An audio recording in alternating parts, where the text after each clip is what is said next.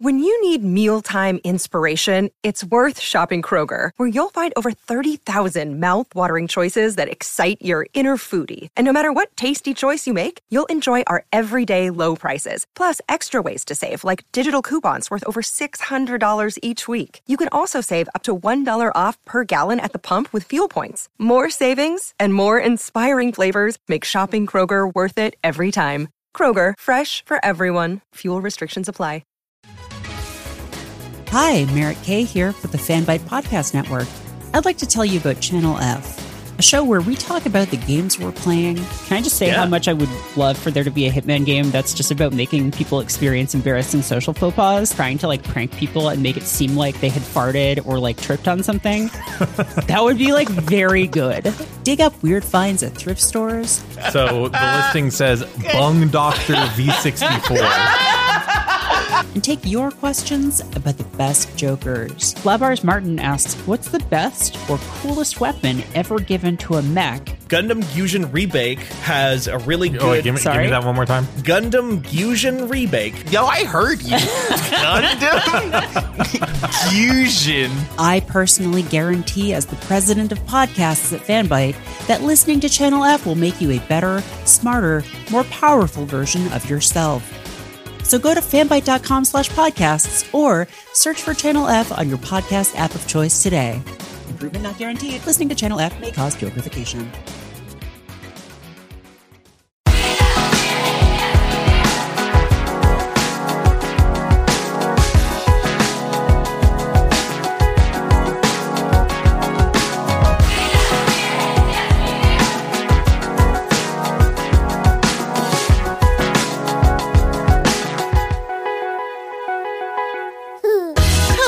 Welcome to You Love to See It, the podcast where we watch TV shows and movies and tell you all about them.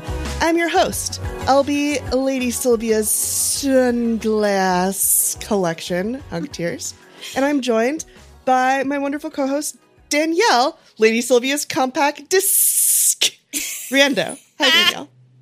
Hi, how are you? It's such a beautiful day in England. Oh, it's the snakes are here, and I'm at the big, I'm on my way to the big party, the big snake party. The dance! The ball! Yes. We're going to do some line dancing to some rural rock. Yes, we are. We're going to have the time of our lives, I think, talking about this movie. So this week, it is October. It is the spooky times, the Scaryville, the hauntedest time of the year. And we were talking about one of my all-time favorite movies, and like a movie that got me interested in horror at all. 1988, Ken Russell, Lair of the White Worm. Yes. There is a legend of an ancient evil. Something's been found in Stone Rig Cavern. A legend that no one would ever believe. Legend has it that Stone Rig Cavern was the lair of the Dampton Worm. Unless, of course, it came right up and bit him. 1,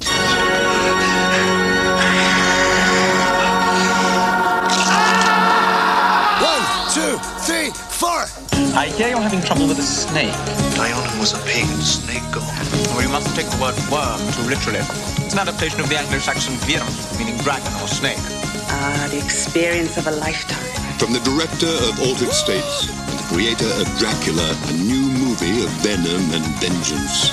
Ken Russell's The Lair of the White Worm. I'm famished. Should we stop on the way for a bite? Watch out for your asp. The Lair of the White Worm is a 1988 British horror film based loosely, very, very loosely, on the 1911 Bram Stoker novel of the same name, and drawing upon the English legend of the Lambton Worm. The film was written and directed by Ken Russell and stars Amanda Donohoe and Hugh Grant. Does it ever? Does it ever? So, we're starting out with the first scene where we introduce the movie and talk about our history with the cinematic masterpiece in question. Danielle, What is your history here? I have a very special story. This is a Danielle origin story. It's a real old one. It's an oldie but goodie here. And I've never seen this movie until a week ago. However, this is a movie that I absolutely, positively, like, it has imprinted on my brain because when I was extremely young, like 5 or 6, like extremely young, my local drugstore, Douglas Drug, had a VHS, like, video rental section. And there were all kinds of movies that you could rent, you know, big old chunky VHS tapes. And this is like the earliest of the early 90s. It might even be the very end of the 80s. Like, I'm like 5 or 6. And I saw a VHS cover with a sexy lady, a sexy snaky lady coming out of a wicker like basket. And there were also pictures of her having snaky fangs and snaky eyes. And this disturbed me because I was a very young child, but also it did something to my brain. Like, I was very intrigued, even though I was very disturbed. And I think I probably looked at this cover for like an inordinate amount of time. Never really super thought about it again, except for the fact that, like, I was always kind of interested in, like, oh, I wonder what that movie was, you know, as I became a horror fan later in life. And for Merritt and I often do a movie night, like we watch a movie, and it was on her list, and I saw the cover of it, and I was like, oh my God, that's the cover. That's the thing. That's the wicker snake lady. Holy shit. And we watched it, and it might be a new favorite of mine in terms of, like, horror, comedy, camp, goofy, ridiculous horse shit that I love. I am so pleased that this blast from my past is so wonderful. That is incredible. I'm so glad you have such deep roots with this movie, because this is also, like, a very important part of the LB DNA. And also part of my origin story. So I don't remember, have I talked on this show before about the video store I went to that was like my haven as a preteen? I feel like only in the briefest snatches of time. Okay.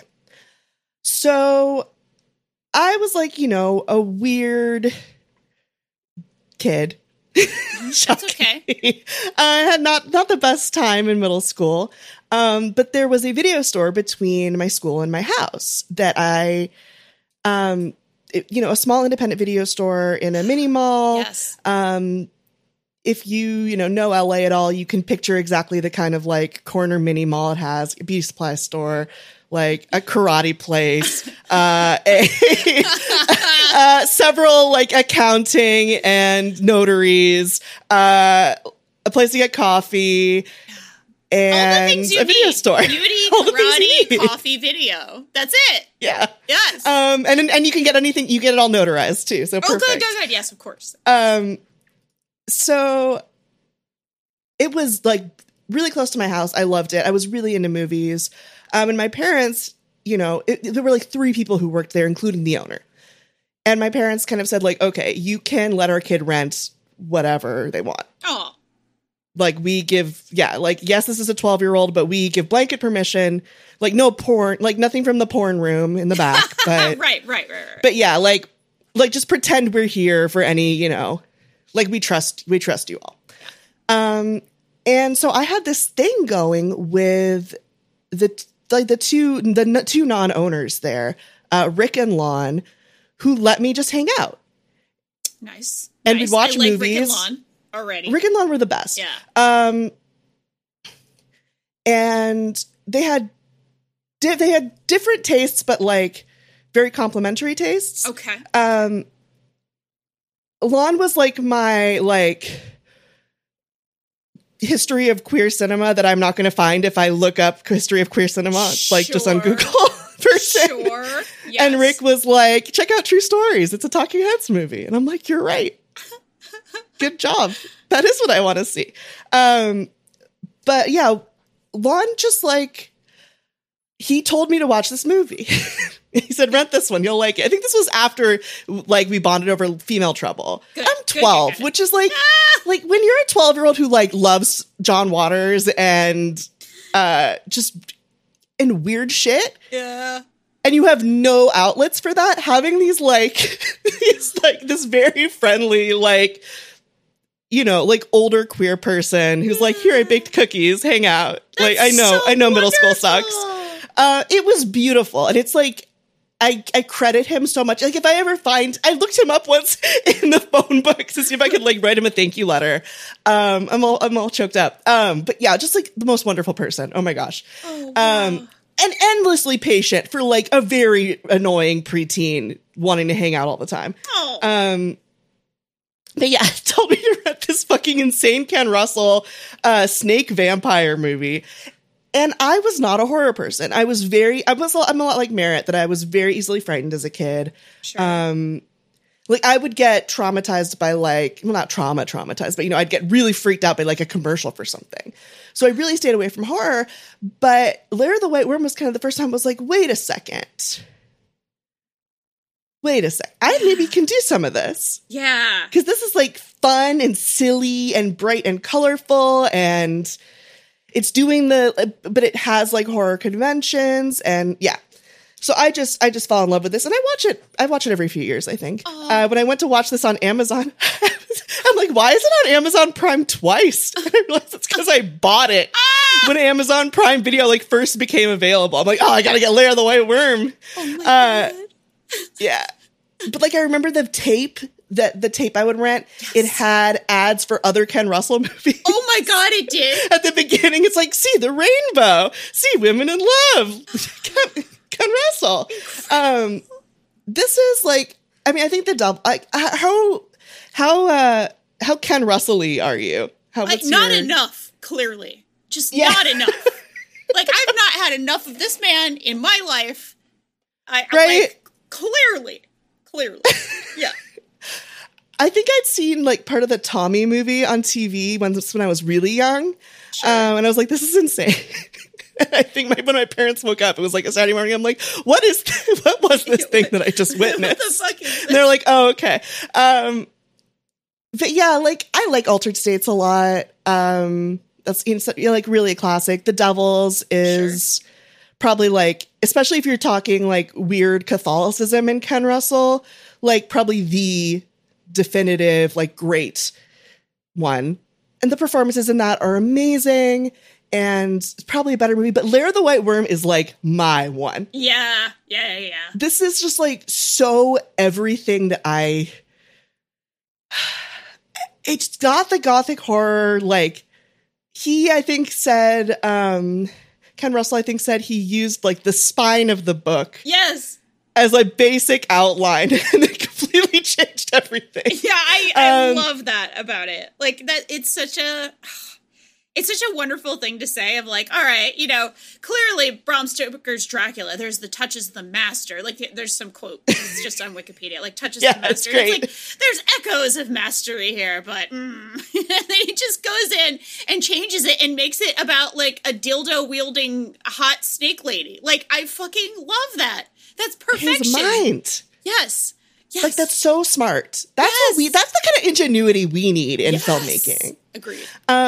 This cast is absurd. Yes. So we mentioned the stars, Hugh Grant and Amanda Donohoe.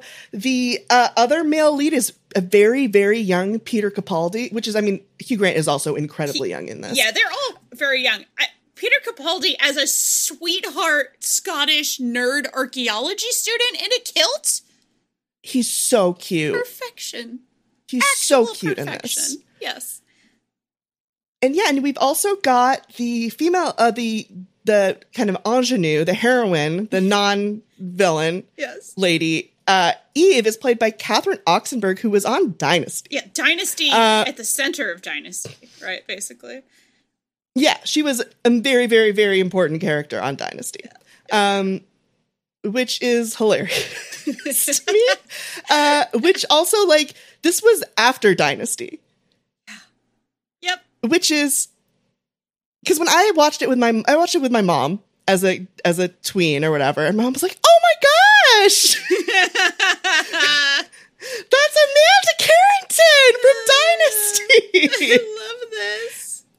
She's like, wow, she did some wild stuff before Dynasty, but it's like, no, this is post Dynasty. Yeah, like you finish Dynasty and you're like, I'm gonna take my clothes off and be a human sacrifice in this goofy fucking and have a bunch of hallucinations. And wear 80s dresses with the 80s the dresses. most 80s dresses. Yeah.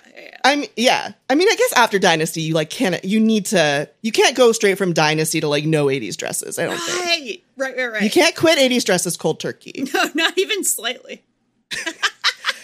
So do we want to get into like what happens in this flick? Yeah.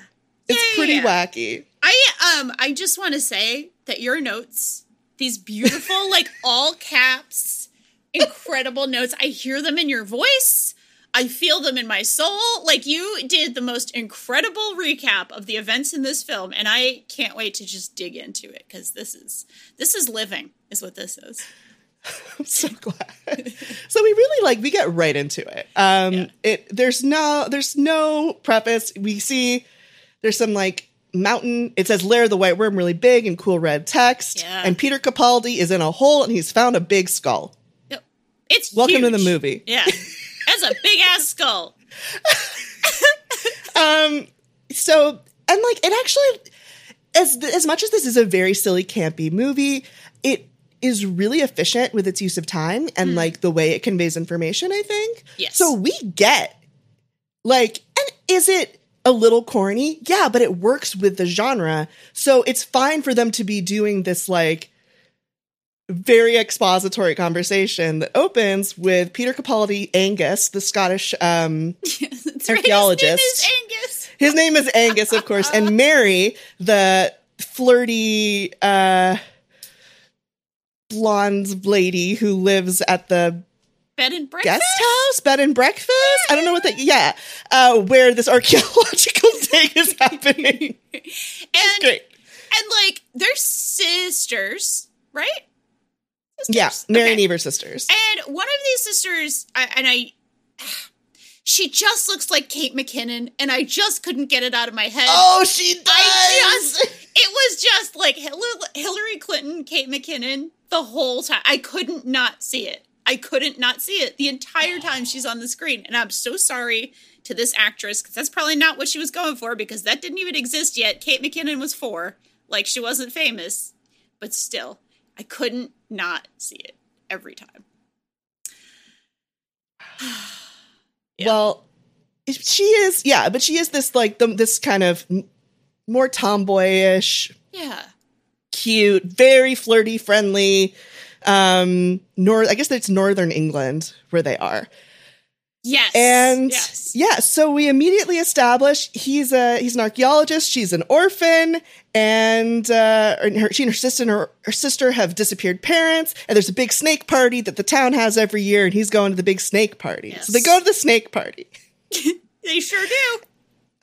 And they've got this like Hugh Grant, who appears and is the local lord who's thrown the snake party, describes the band as rural rock, but it's kind of like, what's that Irish rock band called that I've seen? The Pogues. It's a little Poguesy. Yeah.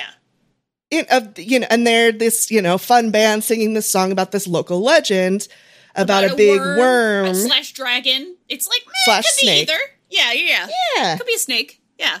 Could be a snake, could be a dragon. And the time it got slayed by the great heroic Lord John Dampton. Yes. Lord Dampton. Yeah.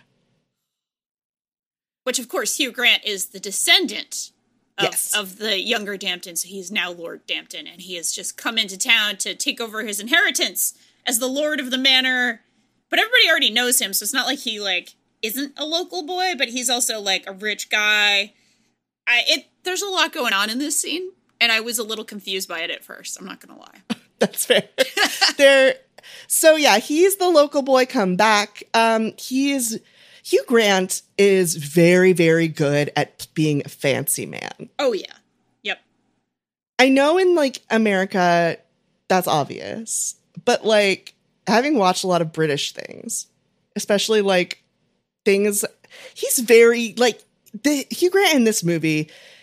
I get like a certain amount of scumbaggy rich guy, but I also am like, he's so charming. Oh my God. He's so cute and charming. Yes. And he conveys that pretty immediately. He and Peter Capaldi like have really good chemistry in this. And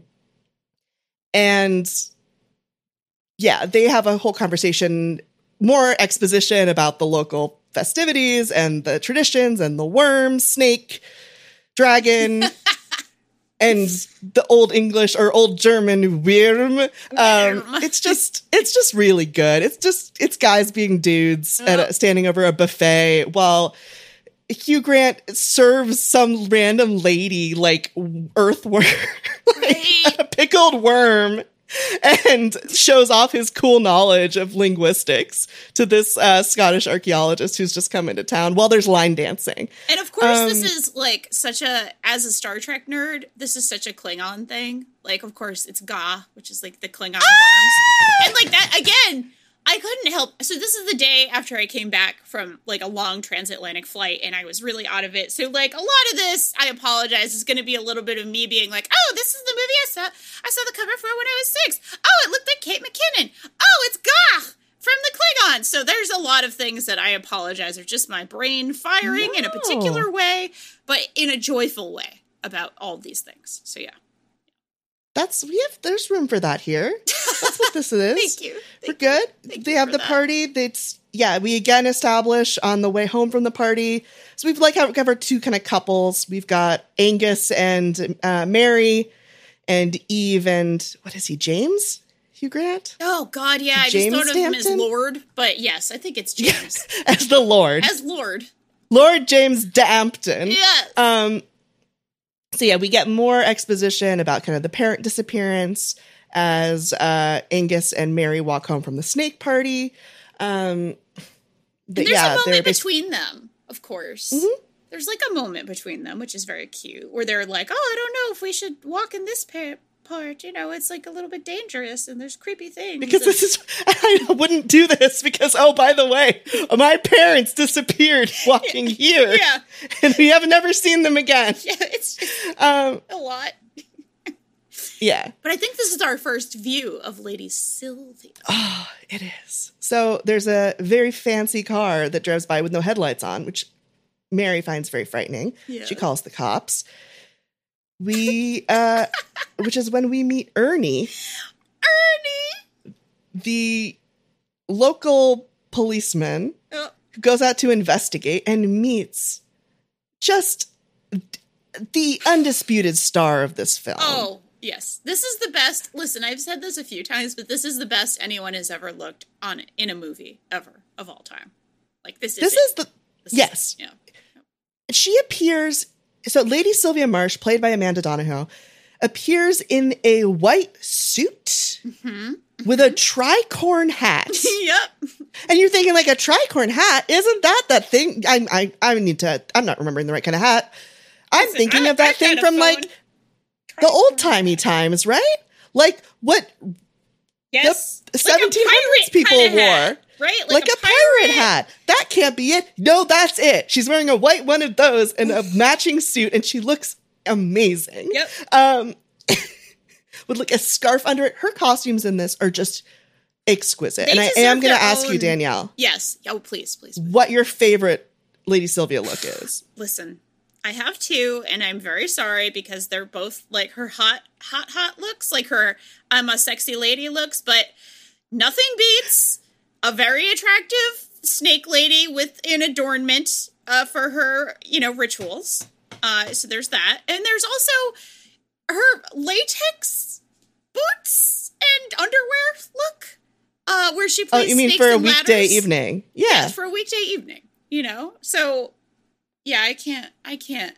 Listen, she looks incredible in this and in everything she wears. She would look incredible in a trash bag, but I couldn't help but find the especially sexy Lady Sylvia outfits especially sexy this time around. I mean, that's what they're there for. Yeah. And it's like, I feel like there's, a lot of the time in horror stuff when there's a sexy lady, it's a sexy lady, but the aesthetics aren't there. Mm-hmm. It's like, okay, well, she's a sexy lady, but there's no imagination here. Right. Like, you're not working that hard because ladies are pretty sexy. Right. Already. Of course. Yes. Like, you're just kind of resting on the fact that you hired a hot person. Right. Like, there's no resting on the fact that Amanda Donohoe would be hot, rolling out of bed, going to 7-Eleven to buy a donut. Like, there was no resting. I'm going to say, Ken Russell put his Yeah. Ken Russell put his whole pussy in this movie. Oh, 100%. 100%. And again, I'm so sorry that I had a slight brain fart, but I have seen some of his work, and I saw Gothic not too long ago. So I've also seen another movie where he really puts it all in. I need to see that all then. The way. Because, all the way. That is just, so no, I completely understand. And she's exquisite. She and Ernie have drinks. She's immediately established as kind of, the thing is, it's like, okay, you want to make the girl Dracula movie, right? Yep. What is Dracula? Dracula's cool, sexy guy who hangs out in his cool, sexy house, and he invites you in, and he's mysterious, and then he, bites you. He bites you and takes some sort of fluid out of you, which she does to Ernie as well. Yeah. Because she sucks the venom out of his snake bite. His snake bite. She gets one of her first lines is, he says he was stung by a snake, and she immediately corrects him and says, snakes don't sting, they bite. She's just so disgusted by his ignorance of snakes. It's wonderful. She then, I guess, finds out. Does Ernie tell her about the skull discovery? I think that's so, yes, what it is. Because she's kind of talking to him. She's just trying to get information out of him. He's kind of a well, that's a spoiler, but he's kind of under her spell, right? Already, I think, at this point. Well, he's also just kind of dumb, and she's amazing. Yes. So she finds out about the skull. The next thing we see is the next day. She is in one of my favorite outfits, which is kind of a green, just kind of coordinated thing with a coat. It's not green, it's kind of an olive green. Yeah. She has green sunglasses, a kind of gold green scarf, and she sneaks into the bed and breakfast to steal the skull and hiss at a crucifix. And it worked. What I love about this is she has no problem. That's what being a woman's all about. Yeah. That's what my note was on this. I'm like, this is what it's all about. Hissing venom at a crucifix is the meaning of womanhood to me. I was very tired when I did this. There's also and stealing skulls in her sports car. She has this beautiful sports car, and she's so fancy and so cool and so evil, and I love her. Sorry, go ahead. No, I just want to note that there's an incredible shot of her hands on the skull at one point, when she's stealing it, and it just has this reverence. It just feels like, oh, this is a churchy movie kind of thing. Mm-hmm. That type of reverence, this shot, what it's saying, the placement of her hands on it. It's just a shot that will stay with me as long as some of the more absolutely fucking batshit shots in this movie. Even though this one is slightly more subtle. But yeah. I noticed that this time around, though, because it is interesting because you see it where she comes into the room, Angus's room, and you see the skull in the foreground really big, and she's in the background kind of coming closer. And she walks forward, and she's about to be at the point where if she comes forward anymore, her head would no longer be in the frame. Yes. So she kneels down and crawls. So the shot never has to change. There's no edits needed for her to come in. And so you get the reverence and stuff, but you also get this really nice long take. Yes. With a stationary camera, but it feels very dynamic. Oh. And so, yeah, I think that's a really good point. And the way the hands are framed, and it all really works. Yes. This is good filmmaking. It's not actually just great. Yeah. Honest to God. Yeah. It's kind of this love of schlocky aesthetics, or a love of schlock being done really beautifully. Because as let's get to where it really pops off and gets Ken Russell-y. Yeah. With the crucifix? With Eve and James come back. Oh, yes. Yes. Mary and Angus have gone off. And they've also the pocket watch of the missing father has finally turned up. Yes. Eve has supposedly stayed up all night, but which they make it very clear to say dancing, which becomes important later. I thought it was a joke. Me too, but I really thought we were getting it dancing. on, and it's No, it really was just dancing. She goes upstairs, sees some goo on her special crucifix, touches it, and immediately we get our first hallucination sequence. Yes. What did you think of this, Danielle? I fucking loved it. I was like cheering at the screen. I was like, yes! We're going for it! This is this kind of movie. Fuck yeah. Like, it was all the way like, oh, we're doing lots of fucking MTV-ass, 80s MTV-ass, like, transitions and costumes and some wild-ass images, and I was living my best life. So happy. This is like, this is to me is like, if Halloween 3 is like Halloween candy in general, these hallucination sequences are like the Halloween candy that is specifically tailored to me. Yes. Like, they're so bright. They're so like neon and crazy and very music video. Yes. And lush and like silly and gross and yes. Yeah, so it's like it's a hallucination flashback sort of to the olden times. There's a whole thing of like the past in this town. The convent. There was a convent.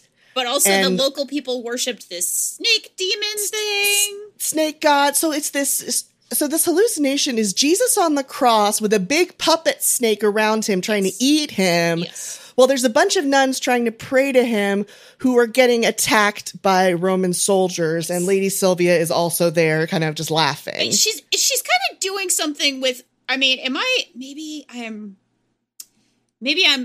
pushing ahead with the hallucinations, but I thought she's also doing some things with a very phallic object. That's a little later. That's later. Okay, I'm so sorry. I've blended my hallucinations. Yeah. The thing is, it's like we don't need to go through this whole thing scene by scene. If we want to just dive into all the hallucinations, no, I'm having so much fun though. Okay, with you as my guide through this, like I'm having the time of my life right now. So this is very good. Hopefully, listeners are too.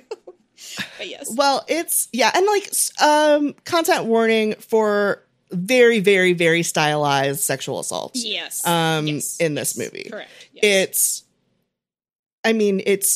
It's not something I've ever been bothered by in this, like personally, but like everyone's different. Yeah. And yeah, of course. What bothers me may not bother everybody. What doesn't bother me may bother other people. But yeah, that is in this. But I feel like there's enough stylization and distance from it that it doesn't feel gross. I don't know. Yeah, it is so... Or like exploitative, or I don't know. Yeah, it is so weird. Like, just weird. Just like out of the experience of, I think, most humans being like an ancient nun and like an ancient Roman legion and whatever else that, I don't know. Like, yeah, the way it's filmed, the way it's framed, it is meant to be a bad thing is happening, right? A bad thing is happening. It's not fun. And obviously never, again, the content warning, and never saying, oh, this is fine. Like, this is a good thing. But the style of it is so fucking just wild and gonzo and colorful that it's like, I want to see more of this, which is very much a horror movie thing. Like, you want to see more of something, even if you don't personally find it to be like, oh, a good and okay thing to have happen to someone, right? So it is, yeah, I think the stylization goes a long way here.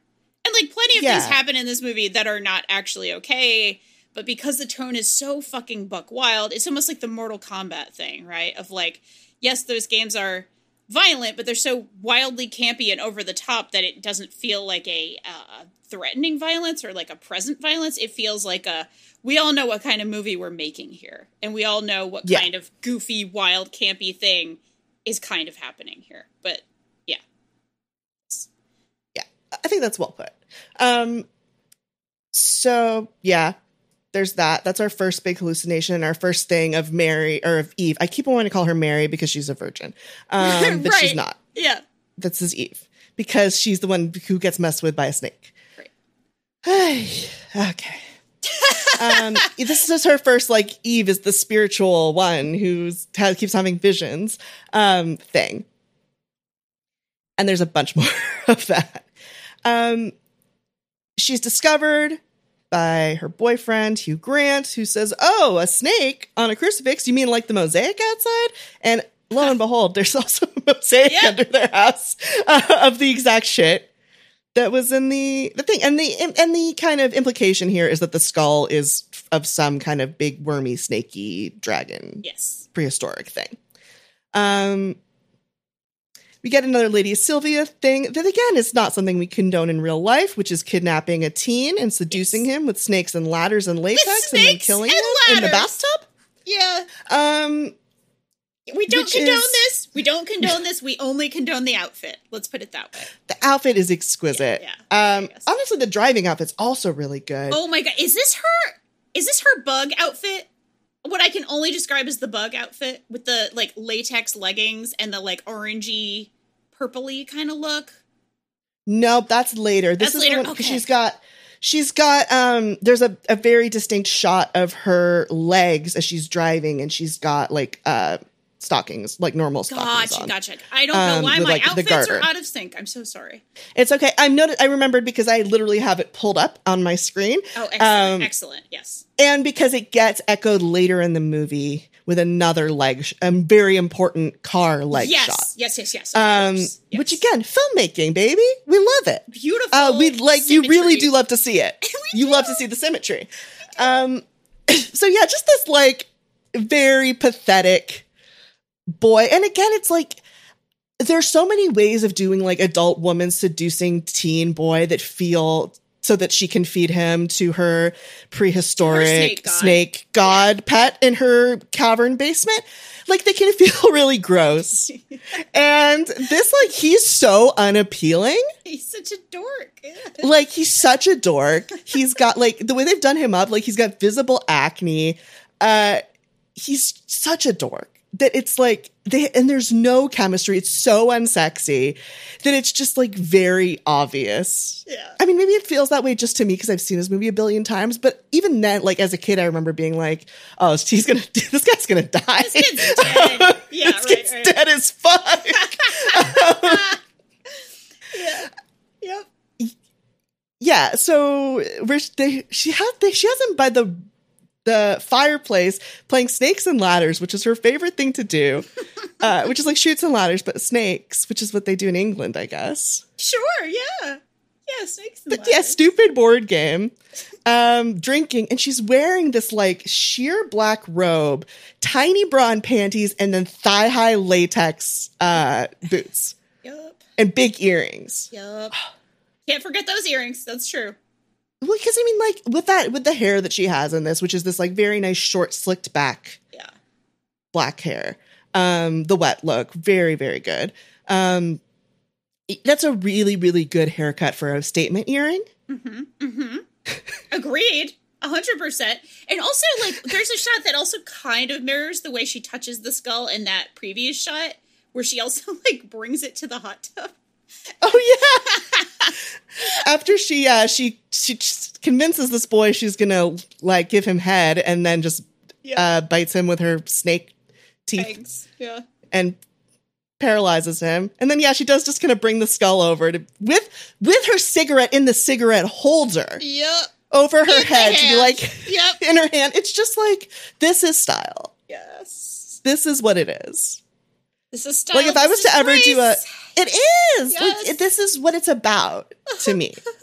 I think I did a drawing of that moment for like an Inktober challenge. Oh my God, really? That I immediately flaked on a few years ago. Yeah, I'll try and find it for you. Oh my God, please. Please. But just when she's about to sacrifice this boy, the doorbell rings. And who is it but the sexy new lord of the town, Hugh Grant, Lord Jamesy Johnsy man. James Lord Jackson. Does he agree to play snakes and ladders with her, or does he just join her for a sexy drink? I think it's a sexy drink. And they kind of have like a whole sexy conversation. They have a sexy kiss. Mm-hmm.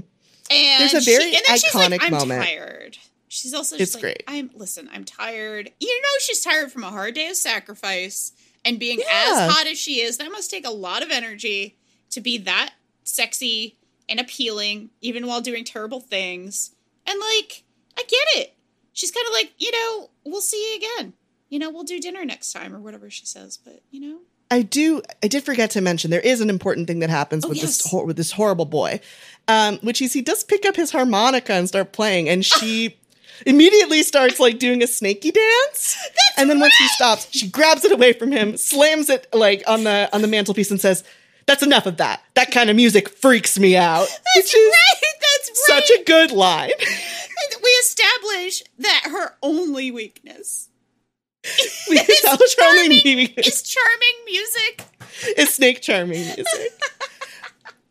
But, like, her way of talking, the dialogue in this is so fucking funny. I love that. Like, that kind of music freaks me out. Yeah. Like, I love that.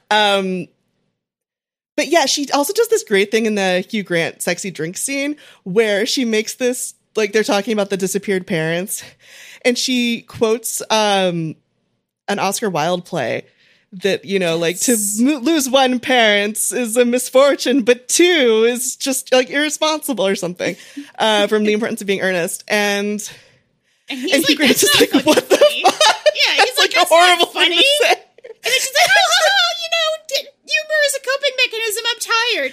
Like, she goes all, like, Twitter teen on him. It's so like, good. Oh, can't you take a joke? And then I'm tired. I don't want to talk to you. Like, 100%. Like, I'm traumatized and I'm a snake woman. It's you can't exactly talk to me that what way. she does. Like she immediately goes into like, oh, I'm just coping. I'm actually really not okay, and I need physical affection to comfort me. Like, it's such a good move just because her not okay joke didn't land. God, yeah, that's 100%. There's on the wiki, it said that the characters in this movie are all based on just like people Ken Russell knew. Yeah. And, like, in certain ways, you're like, what? How? But in other ways, like, you look at the way they talk to each other and the way, like, there are so many of these, like, little moments where I'm like, this is a very real, regular person thing to do. This is, like, a real, like a true shithead thing to happen. Yeah. The human sacrifice, not so much, but the, like, oh, yeah, that joke that was fucked up, it's actually because I'm really fucked up inside. Yeah. Like, yep. There's a lot of little things like that I just fucking love. Yeah. Yeah, it's masterful, is what I would call it. Like, genuinely masterful. Then we get Hugh Grant's sexy dream. Yep.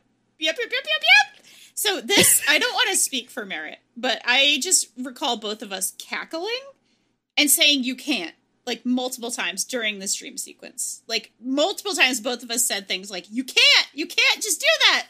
And also we're cackling. Like, I was cackling anyway. And do you want to go through it? Because I'm sorry, I didn't mean to. No, please.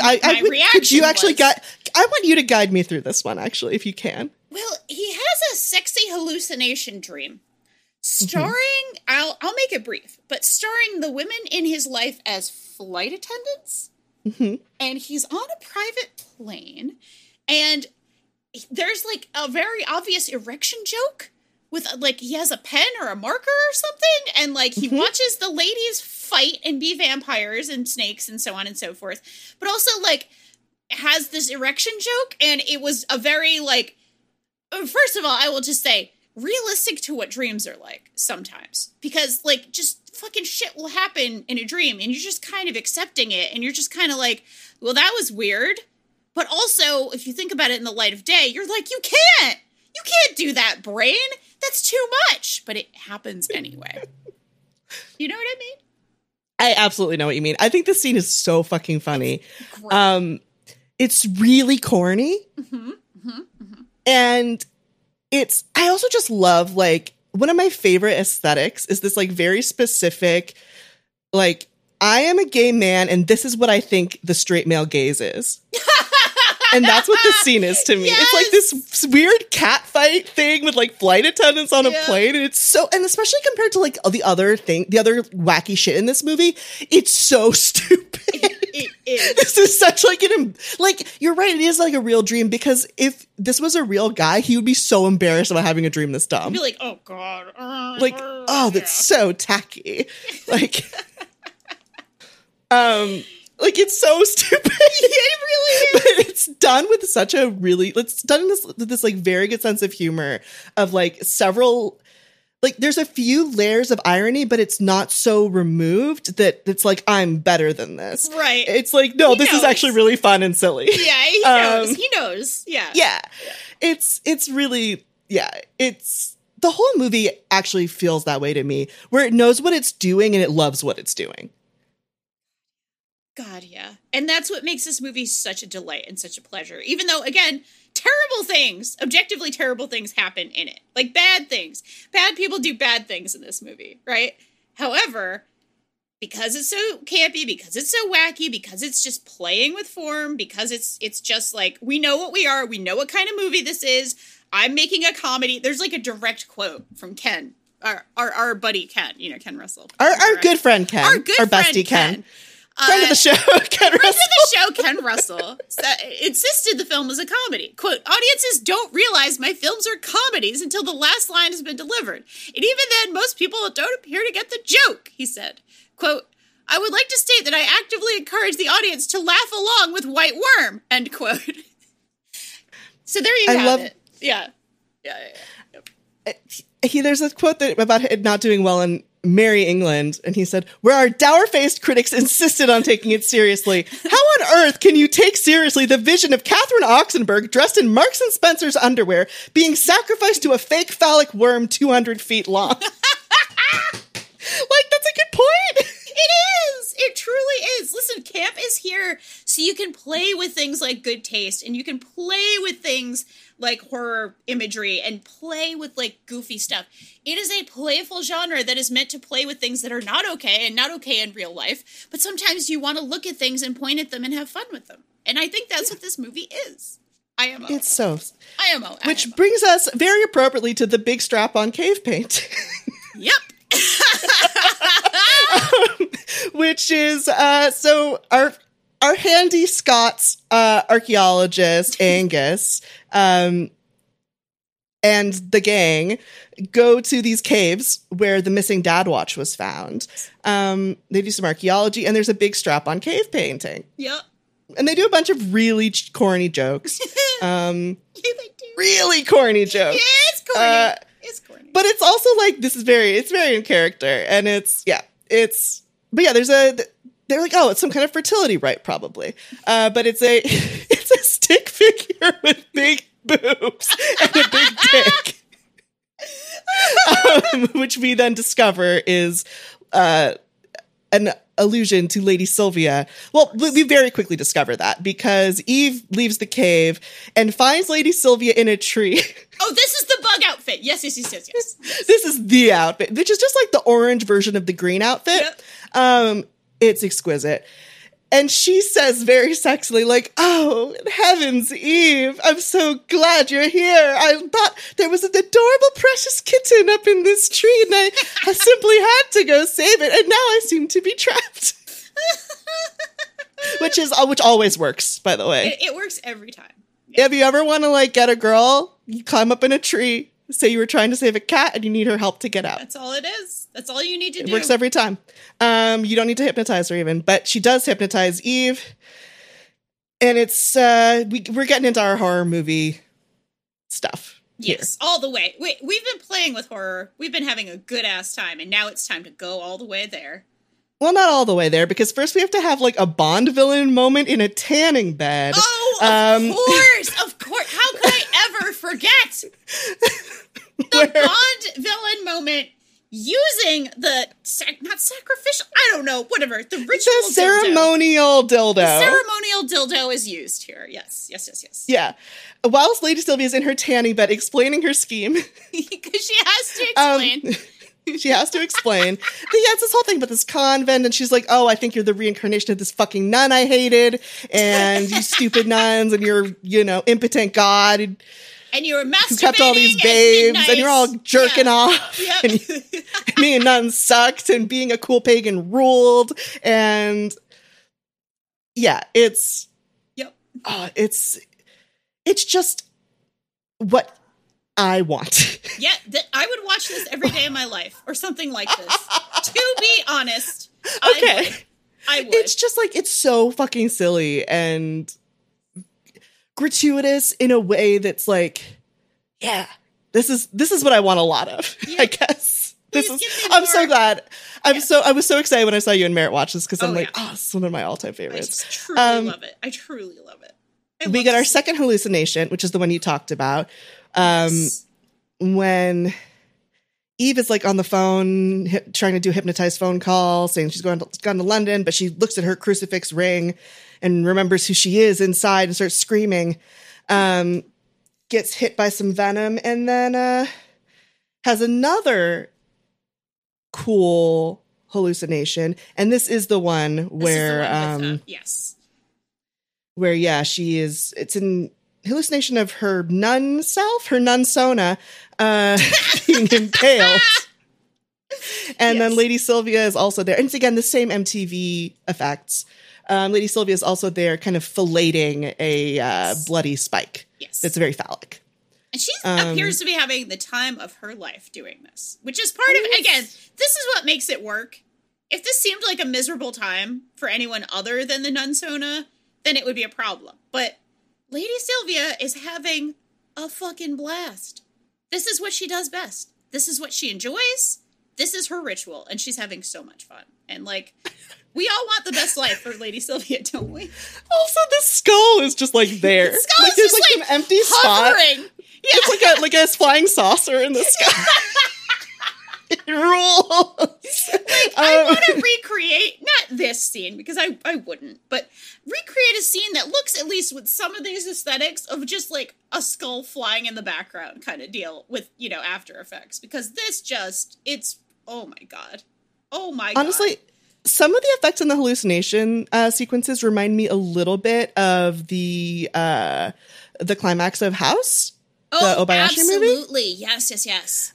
The way they kind of like flames and cut out and animation and like, the kind of taste of experimental with like psychedelic, but it's horror, but it's funny, but it's, Yeah, and I wanted to say also, like, some of the sort of fake porn in Videodrome, like the fake porn in the beginning of Videodrome, like the like, I forget what it's called, but there's a whole sequence that they shot the whole thing of. It's like on the Criterion DVD of like the lady with the like the samurai sort of theming with her accoutrements and like her having a good time, and the sort of like goofy, like the very Euro white lady who directs like her very like avant-garde, like gauzy looking porn, like all of that. Like I love her. It recalled some of that as well. So yeah. Yeah, I can definitely see some of that too. It's really, it's cinema. It's cinema, baby. It is. Yeah. Say what you want. I don't care who this offends. This is what peak performance looks like. This is it. This is the aesthetic I want to watch every day. Yep, exactly. So Hugh Grant decides, like, okay. So I think they all kind of piece it together. Yeah. And Hugh Grant's like, all right, here's what we got to do. I'm a cool 80s man. I'm a modern gentleman of the 1980s. I have a killer sound system in my ancestral mansion. I'm going to put my speakers on the roof and go through my dad's old colonialist record collection to find some Snake Charmer music. I think this lady's a snake. He doesn't have to even say it. He just knows.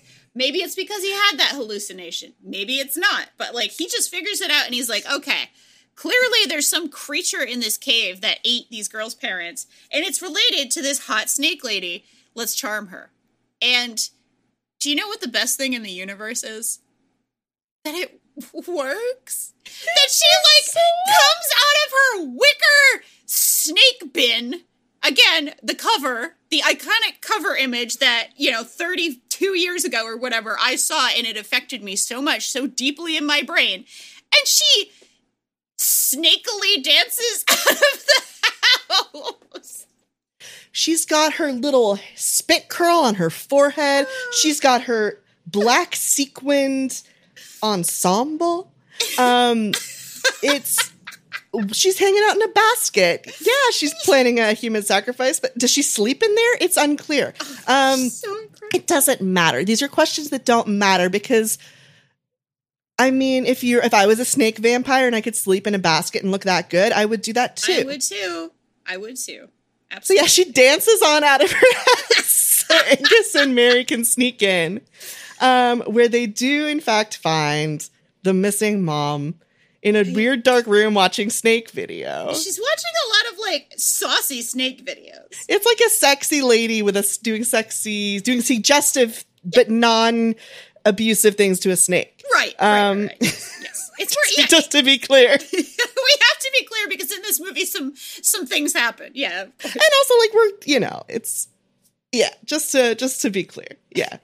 And the mom is a snake vampire lady. Yeah. She bites Mary. Mary has her own cool hallucination, so good for her. Yes. And this is the one that's got the dancing snake men, and it's got Sylvia in her snake makeup. I love this one. And yes. Yeah. This is like kind of the best hallucination. It just gets really wacky and out there. So much. I think there's more fire also, which I love. Yeah, and there's like is it like a dancing line, you would call it, of snake men, and like a bigger image of Lady Sylvia snake version. Like the head is in the background with the dancing line of snake men there. I lack the proper choreography language here, but that's how I would describe it if I had to. Yeah, I'm not a dancer, so yes, same. Choreographer. But yeah, it's a treat. Fortunately, Angus is there. He knows what to do. He sucks the venom out, spits it out into a lovely brandy glass that's, of course, there. He calls up Hugh Grant's house. There is a moment here, and I'm so sorry to get into these very minor details. No, it's perfect. But he slams something on this bar, and there's just like a second ceremonial dildo just kind of there, and it wobbles. It's just hanging out. It wobbles with the force of Peter Capaldi's acting. It's just very entertaining. Then we are in like full climax mode here. We think Mary's going to be okay. She's going to go home. But Ernie the cop's there. He's got to take her to the police station. Oh no, Ernie the cop is a snake cop. Yeah, he's a snake vampire. Taking her back. He's a snake vampire policeman. Oh God. And I think Lady Sylvia has turned off the power. Right. Because it has to be dark for the ritual. Yeah. And also she has to cut the music. Oh, of course. The most important thing. The record runs out, I think. It's not necessarily the aesthetics. It's actually the plot. Like, for once in this movie, like, it legitimately, it's like, oh no, we need this. We need a plot important thing to happen. It's not just for the way it looks. It's very fair. Yes. But fortunately, there's one power that's been yet untapped in this film. We've seen Angus's strength as an archaeologist, as a nice guy, as a helpful friend. But we had not, until this point, seen his powers as a Scottish person. So he uses his, he shows up in a fucking kilt and is playing the bagpipes and lures Ernie the snake vampire cop away and is running around this mansion doing bagpipe things. Yeah. And it works. And snakes just are wild for the bagpipes. Walk me through your feelings when this happened. I was cackling. I was also sort of putting myself 100% in Angus's mind. And I also, again, couldn't not recall the sort of Scottish episode of Garth Marenghi's Dark Place. Garth Marenghi's Dark Place. Because that's very much what this outfit evoked. The sort of the Scotsman who's using his Scottish heritage to fully... ensnare, if you will, the beast. But it really is a very video gamey sequence, again, to my brain, of it's just like a chase in a wild ass fucking hilarious place. I enjoyed it quite a bit. And I also, listen, Angus has been a real dude the whole time. He's been a good dude. I truly love his ascension to his fullest, well, maybe not his fullest form, we'll talk about that later, but an ascension to his Superman form, right? The heroic Angus, not just the nice guy Angus, the scientist Angus, the good friend dude Angus. Now he's Superman Angus. And again, there will be a final form later. The heroic Angus. I love that. But I like this the heroic Superman Angus. Super heroic Super Scott, maybe we should call him? Yeah, like, that Super would work Scott. for him? Okay, yeah. So, okay. How did they manage this? He does get bit and passes out, but Hugh Grant is back at the caves doing something to get the snake out of the caves and into the mansion. Yeah, there's a connection. But we get the human. Yeah. But there's a connection between which they figured out because of the watch. But like, here, listen, what we're really here for is the human sacrifice. Yes. Yep. Which is quite a tableau. Oh, indeed. I quoted Ken Russell when he described the Marks and Spencer's underwear tied up for the giant, super fake looking phallic snake. Yep. But yeah, that's what it is. It's a very kind of like mid-century horror movie version of an ancient cave. Yes. Oh, situation. Yes. Oh, yes. Like I am remembering what was that like Atlantis-y horror movie we watched with Vincent Price. Yes. The Myrrh. Oh God, the Myrrh something. The something of the deep. Maybe. Yes. I can find it. I have our incredible notes here somewhere. It had some of that energy in the set design. I completely agree. And yeah, Eve is going to be just War Gods of the Deep. Sorry. I had to look down our list. It's pretty far down the list. But yes, 100% yes. I felt those vibes as well. Yeah. And oh no, Eve, our one who is a virgin. Who's wearing like virgin underwear. She's wearing virgin underwear. White lacy bra, white little panties, very virginal looking underwear for sure. Very basic virgin underwear, tied up with her arms above her head because that's what you do in a virgin sacrifice. Yep, and Lady Sylvia emerges. Oh my God! Please, yes. Well, we see her in her snake form earlier when she gets Angus because she found her earplugs. She bites his leg. Very, very satisfying moment. She takes her earplugs out. Haha, she found them. It's really good. Her one weakness. She's figured out a way around it. The ceremonial strap-on is on her in the cave. It's in place. It's in place. Yes. And I guess in one of the hallucinations, we see that it's actually that's just kind of a symbol that it's used as an impalement, as a stomach impalement. Yes. Implement, not actually as a sexual sex toy. Device. Yes. I mean, who's to say impaling somebody in the stomach can't be sex? That's true. That is true. If you're immortal and you can regenerate, who knows? I'm not going to shame maybe any immortals. You get bored with certain things over thousands of years. That's fine. That's okay. Yeah. So,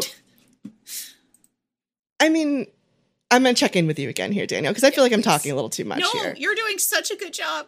Thank you. I'm in this ride or die with you and Lady Sylvia. I'm ride or die right here. But this is one of your two favorite looks, this one. It is. And part of it is just for the fucking get out, here it is. I am walking towards you with this ridiculous impaling dildo, and I'm in blue makeup. I've got the head thing. I don't know what you would call that. I'm so sorry. I don't have much vocabulary for snake hats. But it's some sort of snake hat. It's like a swimming cap of snakeness. Of scales? Yeah. It's blue and gray. It's very snaky looking. But she's just all the way. She's just a monster. She's a hot, sexy-ass monster who's going for her ritual. And then the funniest thing happens where it's clear she's not going to have time for the whole ritual. So she just takes that dildo down and she's like, okay, no time for this. Right? No time for ceremony. Let's get on to the ritual. She knows what she wants. She wants that ritual. But she knows she has to feed her snake god. So she's got to just go with it. And it's kind of listen, I know this is what I was excited for. I was excited for my weirdly sexual ritual, but here we go. We got to do what we got to do. And she's very practical that way. And so part of it is the look, and part of it is just this attitude that she has towards the whole thing. I'm like, oh, too bad. I wish we had time for this, but we don't. It's really, you're right. That's a very appealing mindset. It's just so funny and good, and like, what a character move. And again, the reason this movie is so fucking good is because it goes there and goes for it, and it has an actress who knows what kind of fucking movie it is, and fucking goes there and goes for it, and is clearly having a delightful time chewing every bit of scenery with her fangs. Yes, that is true. She is chewing it with her fangs. So, fortunately, Angus has, I guess, taken an antidote earlier that I'd forgotten to mention. But he comes to, for snake venom. So he comes to and it pushes Sylvia into the snake hole. Yep. She grabs onto Eve's foot and he has to like saw her hand off with a knife. It's like very... What was that movie? 72 Hours or whatever. Like, it's very that. Just like that. But yeah, R.I.P. F in the chat for Lady Sylvia. She does get eaten by the snake. Eve gets saved. Everything's gonna be fine. Everybody's we meet happy. up with Hugh Grant. Everybody's happy. Hugh Grant has been. It was at the cave. Yeah, Mary and Eve have gone off somewhere, so it's just the boys now back at the farm / bed and breakfast, whatever. Yeah, the lads. The lads are hanging. The phone's ringing. Peter Capaldi runs in to answer it. It's this brand new character who's this lady scientist. And it's like, you'll never believe what I did. I sent you. I know you wanted snake venom antidote, but I actually sent you arthritis medicine. So which means like he got very bit, and when you get bit by a snake vampire, you become a snake vampire. Yeah, as we've established multiple times. Yeah. So he has this. He's great here also, and it's like really well directed, really well acted. He has this moment of like looking at himself and like realization, like, oh no, I'm gonna turn. I'm gonna go snake vamp. I'm gonna go snake vamp. But he doesn't say anything. He gets back into Hugh Grant's very fancy car. And Mr. Lord guy says something like, oh, I'm hungry. Like, do you mind if we stop for a bite? And again, it's like, this is this movie. This is what this movie is. And it knows what it is. And Peter Capaldi just has this very kind of like sexy, like look. And I think he says like, yeah, or something, or like, I don't know what the exact last line is, but his kilt rides up. And it is this like echo of the sexy Sylvia like garters shot. Yeah. But it's the snake bite on his leg that's like, uh-oh. And that's the end of the movie. And it's just like cinema triumphs again, baby. We did it. It's what'd you think of that ending? What'd you think of like the Hugh Grant, Peter Capaldi vibes? It is the ultimate like the end ? Like from like a 50s horror movie. Like the end? Is it? Oh my gosh. It's incredible. It is really, really that. They're like, it's like a very flirty, cheeky movie, and there's like most of the homoeroticism in it is obviously between like Lady Sylvia and the various women she is threatening to impale. Yes.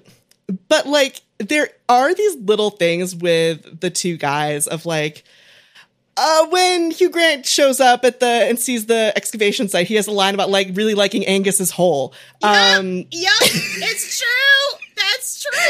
And then you kind of forget it because then there's a crazy hallucination. But like they have like a very cute like the way you flirt with a friend. Yeah. And you aren't sure if it's like maybe not. I don't know. Yeah. But like that's the energy between them, and it's really fun. I love it. Yeah. But then Peter Capaldi then becomes much sultrier at the very, very end because he's a vampire now, so you know what that means. It's what a treat. What a fucking treat. I loved this movie from front to back. I loved it from that first frame. I loved it from its goofy-ass script at the very beginning in red. And I loved it here in Angus's final form of bisexual hottie snake vampire who will bite his friend who loves his hole. And it's beautiful. It's truly beautiful. A friend of the show, Ken Russell, I think would have really, really loved that description. Yeah, friend of the show. I honestly, R.I.P. to a real one. To a real one. To the realest really, really real one. Yeah. I need to watch more of his stuff because this Gothic has is a really great reignited. place to go. Okay, I should check it out. Gothic is a great place to go. I think it only came out right before this or right after. It's very close. And some of the sensibilities are there. It's not quite as over the top. I will say that. Oh, it's hard to be this over the top. Very over the top, but it's not quite as over. Not in the same way. Not in the same. And it has Gabriel Byrne in it as the lead. As oh my God, the poet, of course, the poet. Why can't I think his name? Okay. This is about Lord Byron and Lord Shelley Byron. and yes, and Frankenstein and the origin of Natasha Frankenstein. Richardson. Oh, this looks great. It's fantastic. Yeah. Great. Okay, I'm in.